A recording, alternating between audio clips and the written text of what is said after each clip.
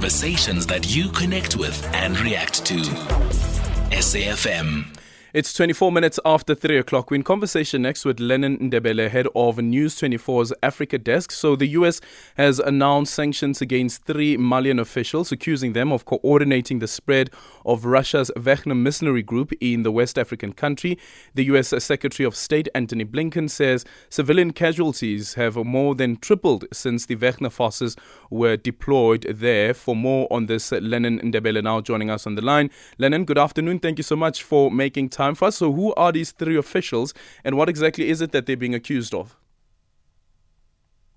Well, it's the Minister of Defense for Mali and 2 colonels that are in charge of logistics and operations within the Malian armed forces.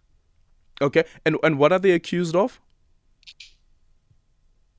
They are accused of enabling the Wagner's operations in Mali.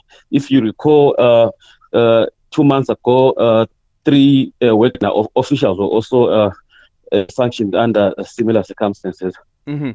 Is it clear, though, why Mali is being singled out when the Wagner group is present in various countries, including the CAR? Well, in Mali, it's very operational, second to the Central African Republic. And remember, there is a military junta in power, and a new constitution was enacted yesterday, giving the junta more power to decide the fate of Mali's economy. And the Wagner group is in Mali primarily to extract mineral resources in the guise of defending the Malian government against jihadist operations. Yeah. Mm-hmm. And what sort of other influence do they carry at all? Because there was a call as well that Mali there should be the transition back to civilian rule, and the deadline that was put in place. Do we know whether the Wagner group plays any influence at all with regards to that political outcome and also that decision that has been taken? Yes, they do. Remember, they replaced the UN peacekeepers, and the French forces have been removed from Mali. So the Malian junta solely relies on the Wagner group for everything, basically, from the economy to dealing with the Islamic extremists, and basically, roundabout everything is under the Wagner group right now. Yeah. And then the final one is the call that is also made then to the African Union, where Karin Kansenka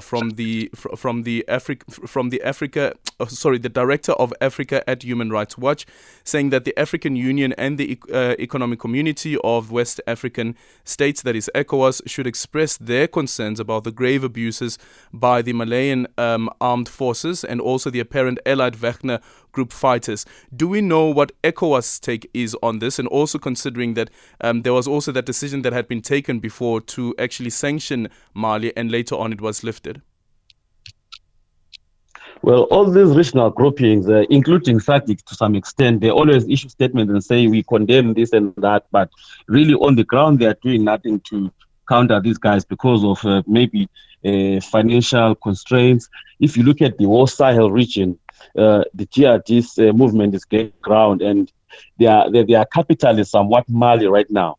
So basically, ECOWAS will issue statements and so on, but there's no serious counter operations on the ground to deal with the extremists, and that leaves a room for the Wagner group to take advantage of the situation and claim to be helping, but in actual fact, they are just looting and making situations worse.